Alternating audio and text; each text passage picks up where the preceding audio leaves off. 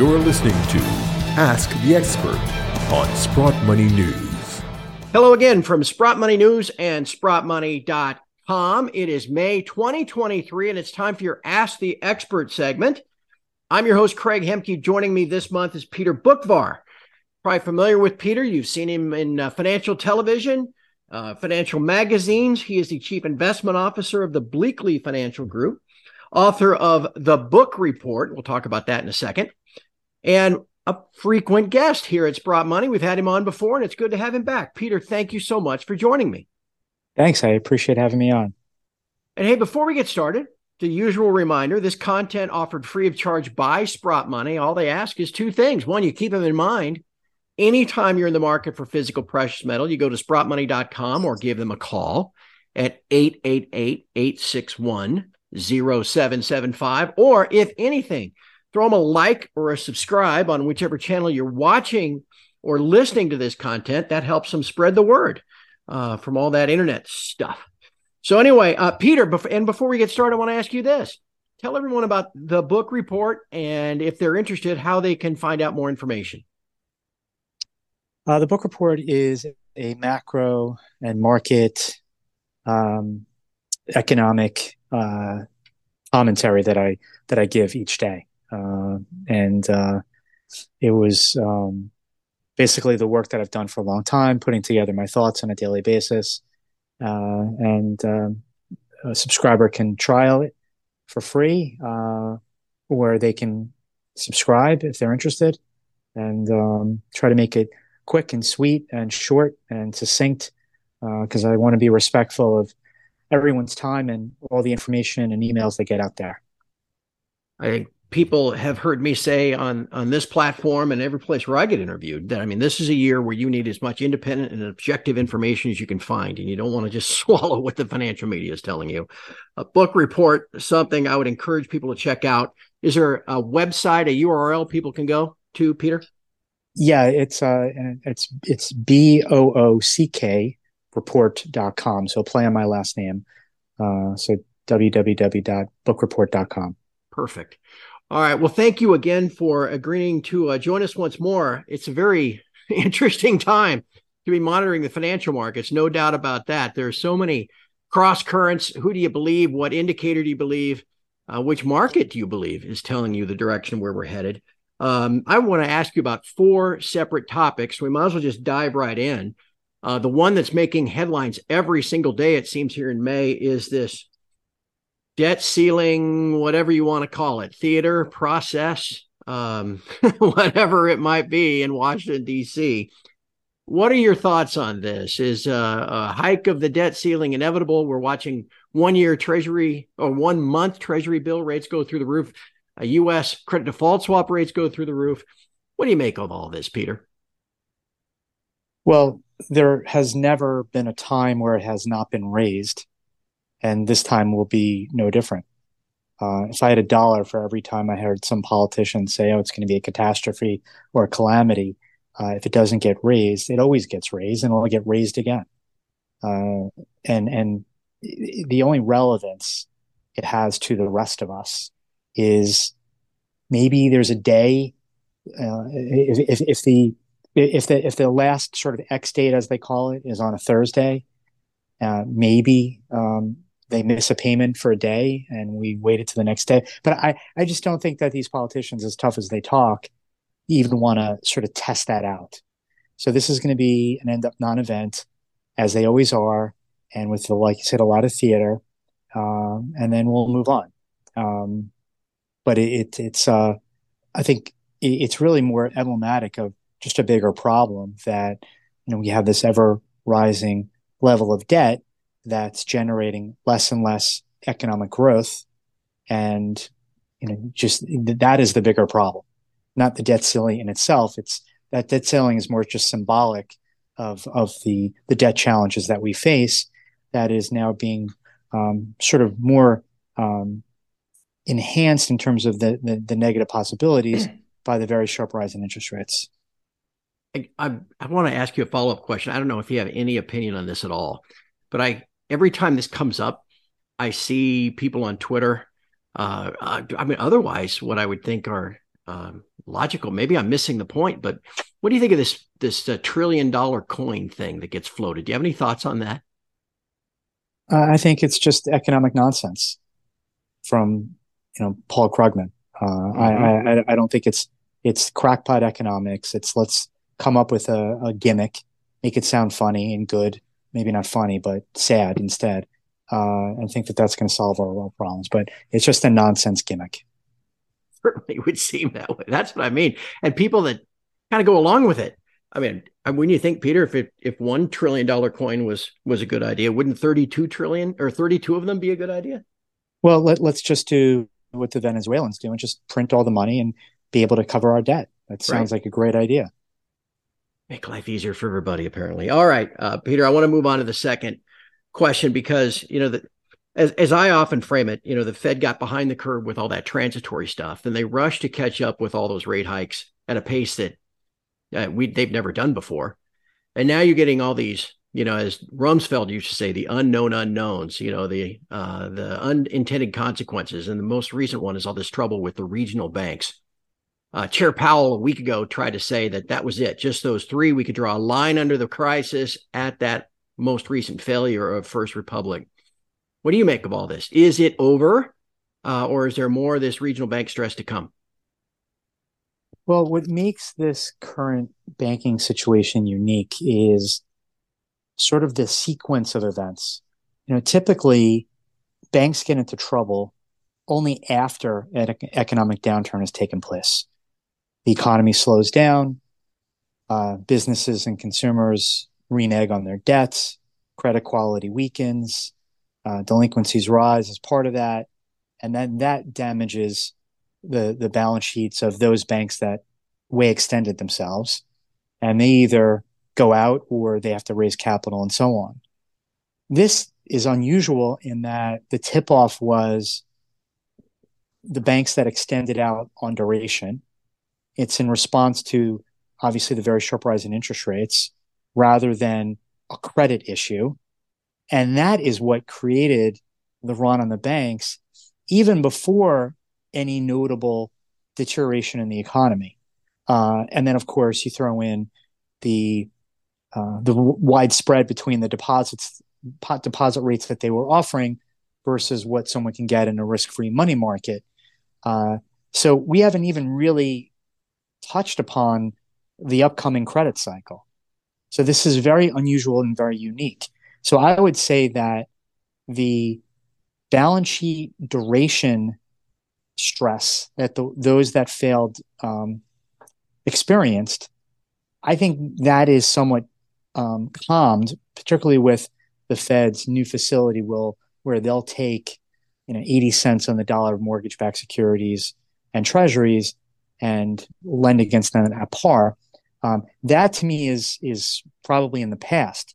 But what we now face is the credit cycle. It's rising delinquency rates. It's stress in commercial real estate. And it's those banks that have loan to value, or I should say loan to deposit ratios that are too high. I don't think that we're going to see too many of that. The historical loan to deposit ratio is about 70%. Right now we're about 60. So I don't necessarily expect another round of many bank failures. We'll certainly see some. I just think that the real challenge and risk here is just a general slowdown in the extension of credit. That is, to me, what is the bigger problem that we all face right now, particularly in commercial real estate, where the banking sector is pretty much extending no new loans. Well, and that leads us right into the third subject. Where's the Fed headed with this? That's an inevitable consequence, as you point out, credit being kind of reined in and exacerbating the economic slowdown that's already upon us. Fed funds futures are pricing in 3, maybe even 4 rate cuts before the end of the year. Powell and everybody that works for him are trying to say there will be no rate cuts before the end of the year. What do you think, Peter? Well, the Fed has been so thoroughly embarrassed over the last couple of years by their grand miss on inflation that not only did they take interest rates as high as they did, as fast as they did, I think they're going to be very reluctant to give up the fight. I think they're done raising, but I think the market is, to your point, has gotten ahead of itself in the extent of the amount of cuts that we'll see. I do think they'll cut maybe once, maybe twice by the end of the year, 25 each, but that would still only take us to 4.5 and change in the Fed funds rate. Now, pushing out, the Fed funds futures market is pricing in about 200 basis points of rate cuts. But even if the case, we would still be at 3%. That's a far cry from zero. So I do think we'll get some cuts, but the idea that we're going to somehow go back to zero and QE and just the salad days of easy money, I think those days are over. And I still hear people that say, "Oh yeah, they're just going to go back to zero," like it's nothing. And I highly disagree with that belief. But they will cut, but it's going to be much different than the rate cutting cycles that we've gotten used to, because I think inflation, yes, it's moderating, definitely will continue to through the end of the year. But I think a higher rate of inflation is something we're going to have to get accustomed to. And there are also risks with another round of aggressive easing, because the dollar is going to be very, very vulnerable to that. And I think you're just going to reignite inflation again. And I think that's the last thing that the Fed wants to do. Do you think as we get deeper into the year and get closer to an election year in the U.S., will political pressure play into how the Fed acts? Well, there's always that. It was 2021, I believe, when Joe Manchin wrote a letter to Jay Powell saying, "Hey, Jay, you got an inflation problem that you have to deal with." And then fast forward a day before the FOMC meeting on May 3rd, Jay Powell gets a letter from Bernie Sanders, Elizabeth Warren, and some others saying, "Hey, you got to stop cutting. You got to stop raising." So there's always going to be that. I think that as long as Powell is residing over the Fed, he will be least influenced by political pressure, because Joe Biden didn't want him to be Fed chair. Biden wanted Lael Brainerd. So Powell doesn't owe Biden anything. So he's going to be much more focused on his own reputation and legacy than what Elizabeth Warren or Joe Biden thinks he should do. That as long as he's in that chair, I think the political winds will mostly affect his colleagues more so than him individually. Makes for a very interesting back half of the year. That's for certain.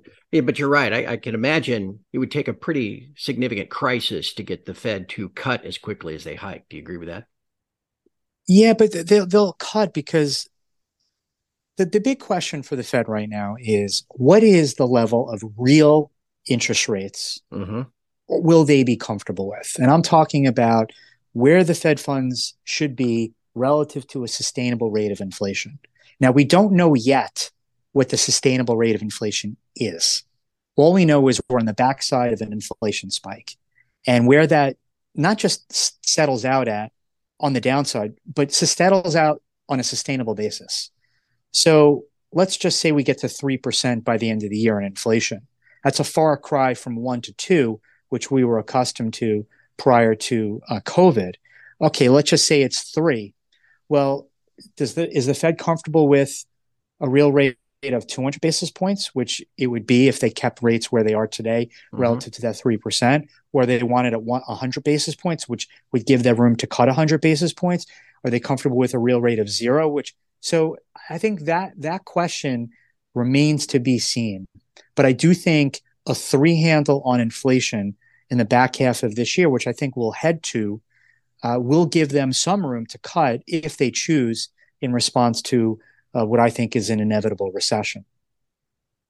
So, Peter, that leads me to my final question. This is Sprott Money. We like to talk about owning physical gold and physical silver in an environment like this. Had a heck of a year already, with gold's up nearly 10% year to date. As you know, real rate's a big part of gold prices over the long term. So as you put it all together, looking ahead, the current crises, where it's all headed from here, what are your thoughts on gold and at least its price trajectory in the months to come? Well, in 2022, gold absorbed a lot of body blows. Uh, a vertical rise in interest rates and a 17% rise in the value of the dollar from January through October. But with the dollar, and I'll start with that, I think what we learned from June 2021, when the dollar started to take off, that coincided with Jay Powell at the FOMC meeting then saying, we're finally talking about tapering QE. That's what lit the match for the dollar rally. And when did the dollar rally end? Right at the end of October, just as the Fed was ending their cadence of 75 basis point rate hikes per meeting, which they did 4 in a row. So that's and the dollar obviously has weakened since, as they've now calibrated it down to 25, and now the bond market obviously pricing in cuts. So that tells me that the dollar rally has been solely predicated on the Fed being more aggressive than others, and that's what generated the dollar rally and then put a lid on gold. Well, that dollar bull case to me is now over, as the Fed is likely done. And now I think gold just has to deal with the real rate story that you talked about. But if the Fed starts cutting rates, which they will at the back end of the year, I think inflation is going to remain sticky, that I just don't see the bear case anymore for gold and silver. And, anybody who's been in the markets long enough knows that if you can absorb the bad news, well, you're going to be set up really well for when the news starts to turn in your favor. And I think we got a taste of that this year with gold going above 2,000, even though it's now below it over the last couple of days. But I think it's now ready to sort of take off because that bear headwind of higher rates and a stronger dollar are in the rearview mirror. And again, your title is Chief Investment Officer. Just in a nutshell, where do you see gold in a portfolio? Is it an inflation hedge, a monetary hedge? How do you look at it? Well, in a portfolio, which I manage, you obviously have to balance out, your desire to own gold in any kind of environment, but at the same time knowing that there are times to own it, and from a portfolio standpoint, times not to own it. And I felt that in a world of negative interest rates, zero interest rates, and a lot of QE, it was a world that you want to own it. Now, outside of Japan, we really don't have negative rates anymore, but we don't have rates that much higher than that. So I think it's an important part of a portfolio, but I will be honest and say that there'll be a time when I sell my gold in the portfolio. Mm-hmm. Physical, I think someone should always own physical gold forever and pass it on to their descendants. But in terms of a portfolio, there'll be a time to sell it. But I believe that will be at much higher prices. Sounds good to me, Peter. And again, thank you for your time. We've been speaking with Peter Boockvar, who is the Chief Investment Officer of the Bleakley Financial Group and author of the Boock Report, which you can find at BOOCK report.com. Peter, it's just been great. I'm very, very helpful, and I very much appreciate your time. Thanks for having me, and I appreciate being on. And from all of us at Sprott Money News and SprottMoney.com, thank you for listening. Be sure to give us a like or a subscribe on your way out. We'll have some more content for you later on this month.